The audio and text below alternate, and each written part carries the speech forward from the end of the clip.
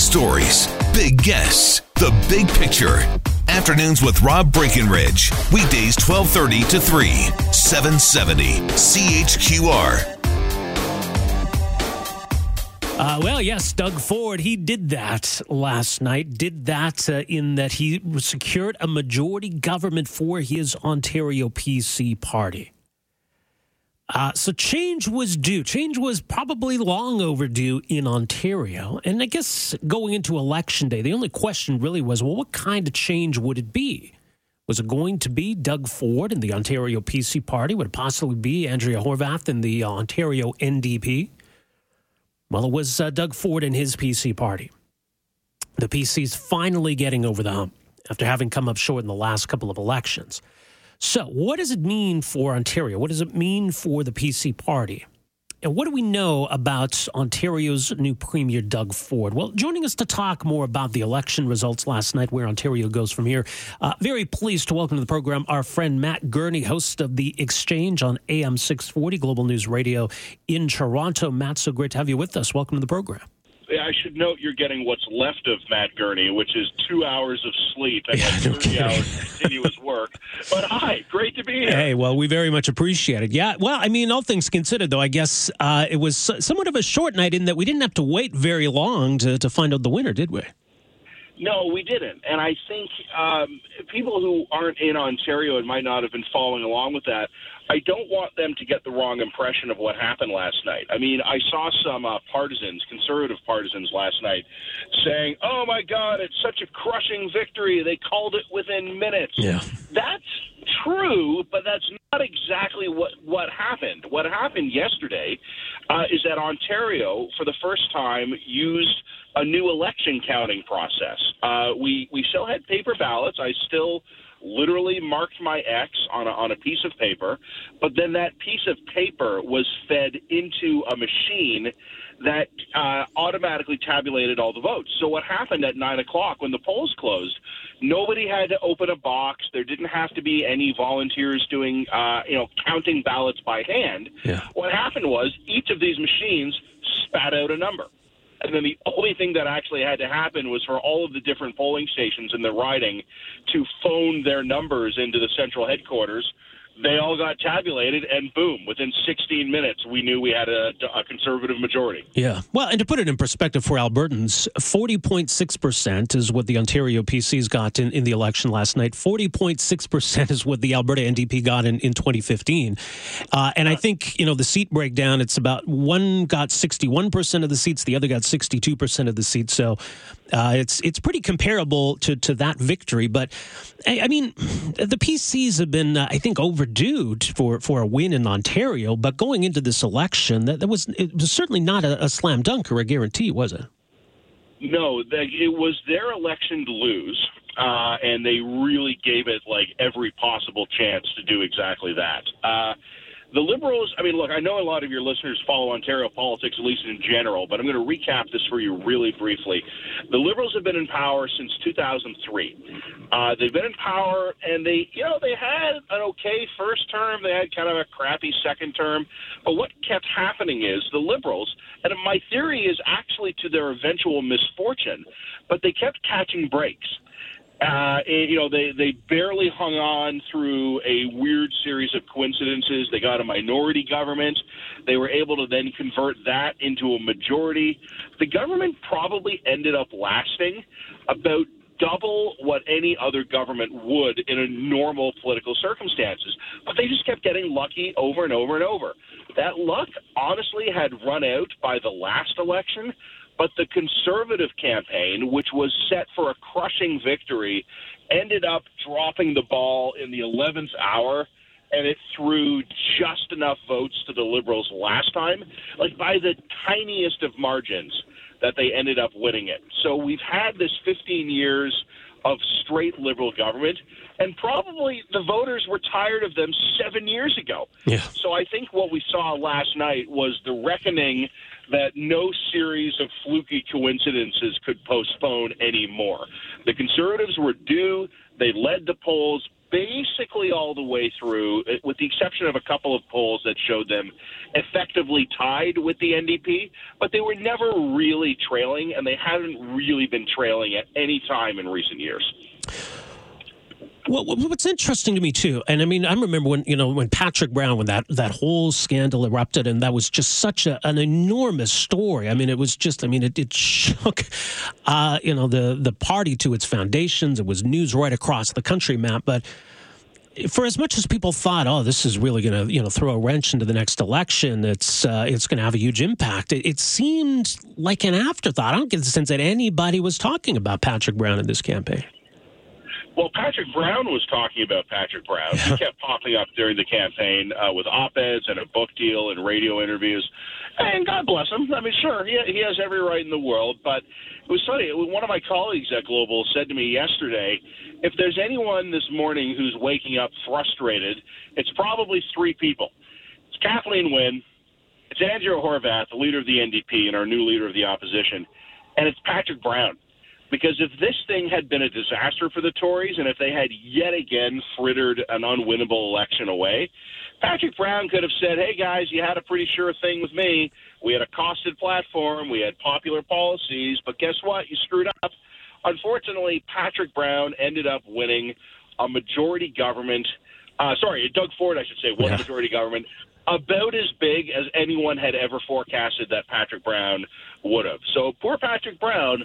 The Tories did just fine without him. Okay, well, let's talk about Doug Ford, because people didn't expect him to win the PC leadership. I don't think people envisioned him being the next premier of Alberta, yet here he is. So did the PCs win in spite of Doug Ford and all of his warts, or did they win because of him? That's a really interesting question. It genuinely is, and I'm not avoiding your answer. I honestly just haven't looked that closely at the numbers yet. I mean, at the very least, we can say that Doug Ford was not the poison pill some conservatives, I even say myself included in that. I'm not a partisan conservative, but certainly I'm normally a right-wing voter. I was worried that Doug Ford would be too toxic to elect. I know that many within the PC party were worried about that. The Liberals and the NDP were ecstatic to be campaigning against Doug Ford. Right. Doug Ford, for the leadership, defeated Christine Elliott, the widow of the late Jim Flaherty, herself in Ontario, a very well-known and accomplished provincial politician who the conventional wisdom was if she had won the leadership, she would have romped to victory. But what the polls always showed us, Rob, was something interesting. It never showed us that Doug Ford was unelectable. Never showed us that. What it always showed us was that the PCs winning with Doug Ford had to get lucky.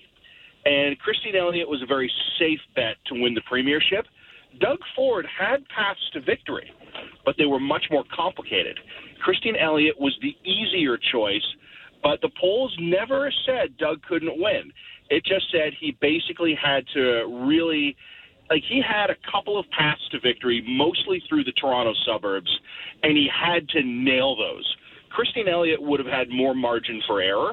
She could have lost some seats in other places because she would have been picking them up in other places on top of that. Doug Ford needed things to go a certain way for him last night, and they went exactly that way. He did last night exactly what he needed to do. He's an interesting figure to me, and I'm still not sure what to make of him. I mean, a couple of terms as a Toronto city councillor, that's not much of a resume. I still don't know what kind of a conservative Doug Ford is. I know the opposition tried to paint him as, the Canadian version of Donald Trump, which seemed like a bit of a stretch. But in terms of how he's going to govern or what his thinking is, what his principles are, do we have a good idea of who and what Doug Ford is?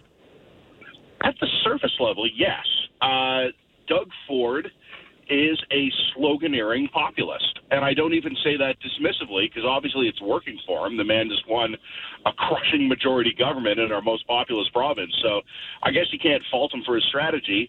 Doug Ford, whether at City Hall in Toronto or on the campaign trail, or even in his victory speech this morning when he announced his transition team and some of the logistics about the next few weeks, he sticks to a very limited script of talking points, and they're all generically within the realm of conservative values. Doug Ford is a guy who wants a smaller, more efficient government, lower taxes, and favors the private sector over the public sector. So there's nothing egregiously offensive in that if you describe him very neutrally. But the problem with Doug Ford, and when I say the problem with Doug Ford, I mean the problem with Doug Ford for Doug Ford, is that he is undisciplined. He shoots off his mouth sometimes on issues he doesn't really know anything about. He is a combative, boisterous personality, and Ontario is not always that kind of a province. I think we were ready for it this time. But in terms of what Doug Ford's policies will be, honestly, we don't know. What he has proposed on the campaign trail was a mix of crowd-pleasing populist nothing, like buck a beer. Like, yeah, okay, that's going to swing an election. But also fairly conventional conservative dogma, a minor trim to corporate taxes to spur business investment, promises to eliminate red tape within the private sector, promises to bring efficiencies to the delivery of public services. So nothing is really outside the mainstream of conservative thought, but it's delivered by someone whose presentation and his personality is entirely populist. If he has deep convictions on matters of public policy, to put it mildly, they are not in evidence.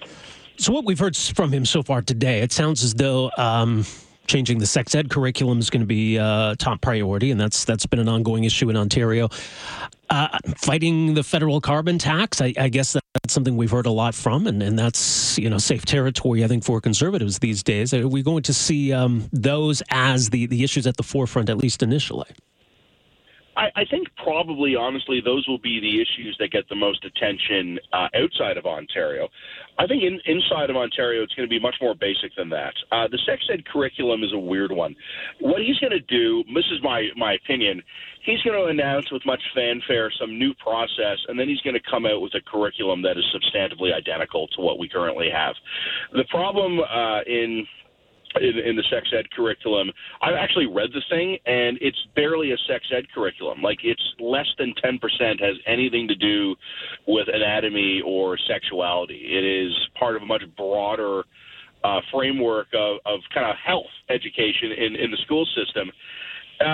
Most of the critics of it, put bluntly, Rob, and this will sound elitist of me, but most of the critics of it haven't read it. Most of the talking points about it aren't true, and I think the Conservatives know that, which is why if you really parse their statements carefully, they don't criticize the curriculum itself. They criticize, there wasn't enough consultation. It was a failure of process. So they'll reboot the process and come out with something substantively identical because the curriculum, contrary to what the hysterical critics say, is not particularly objectionable. They might tweak one or two things here or there just to say that they did. Mm-hmm. There's no big changes.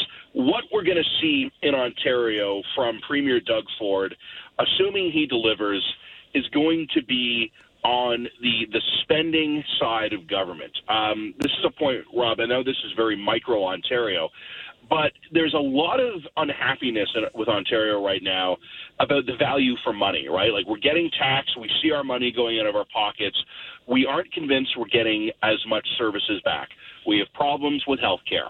It's a Canada-wide problem, I get it, but Ontario hospitals are consistently chronically over capacity. So stretchers in hallways, people getting their medical care on that. We have schools, a backlog of about $15 billion in repairs to school infrastructure. Like, issues like that, real local neighborhood level issues. People talk about this sort of thing, but we're also paying reasonably high taxes.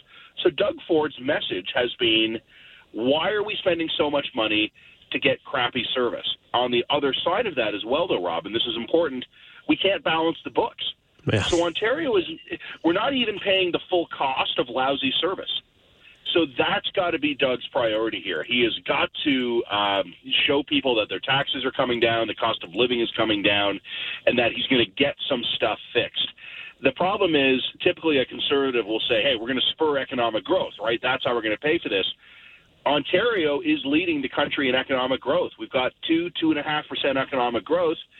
Doug Ford, maybe, let's be charitable, maybe he kicks the economy into high gear. Confidence and red tape, you're not going to fix Ontario's problems by adding another point to growth. Doug Ford is going to have to bring a reckoning onto how we spend money, where we spend money, and what we're spending it on. And a populist doesn't always like being the guy bearing bad news. Yeah, no, get it. Some big challenges. It's going to be interesting times going forward. Matt, appreciate the insight, the analysis. Thanks so much for making some time for us here today. Always time for you, buddy. Have a great weekend. There you too. There you go. Matt Gurney with Global News Radio, AM 640 in Toronto. And that's going to be a big test for Rob, for Doug Ford. How many times are people going to make that slip?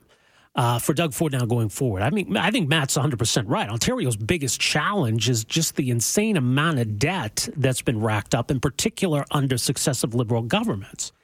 You got to get a handle on that. And so that's going to mean some really tough choices. That's going to mean taking on the unions. There's this whole issue during the election campaign about what's known as the Green Belt. And it's kind of an inside baseball Ontario issue, but it just illustrated that, Doug Ford had said, look, we got to, we're going to build there. We're going to take this on. And there was a huge outcry, and he backed down and said, you know what? We're not going to do that after all, which is really weird. And it was a real 180. So what happens when the going gets tough? What happens when the public sector unions and other various special interests start pushing back? Right? He never really explained during the election where he was going to make these cuts or how they were going to get that situation turned around. But yeah, I think that's Ontario's biggest challenge right now, and probably a situation that would have got a lot worse had the NDP won the election, in all fairness. And so maybe that's what people were looking for. We got to get a handle on this. We don't know exactly how the PCs plan to do it, but maybe they're the best bet of the three. Afternoons with Rob Breckenridge, starting at 12:30 on News Talk 770 Calgary.